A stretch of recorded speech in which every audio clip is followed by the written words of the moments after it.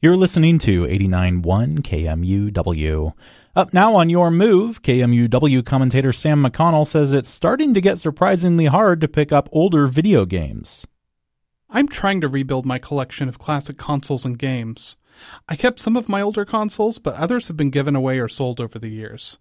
I got a Nintendo 64 in 1996, but eventually it got sold to make way for a PlayStation 2. I'd like to have the N64 again, and if I had bought one a few years ago, I could have picked it up for $40 or so, including a few controllers. Now if you look on eBay, you're looking at 3 times that, minimum.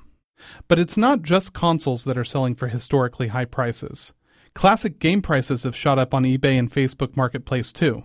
Last week, a copy of the original Legend of Zelda, a sealed copy from an early production run in 1987, sold for $870,000. And then, last weekend, a sealed copy of 1996's Super Mario 64 sold for an astounding $1.56 million, crushing the week-old record. This specific sale is raising eyebrows because unlike that copy of The Legend of Zelda, which was a rare example, sealed copies of Mario 64 aren't terribly hard to find.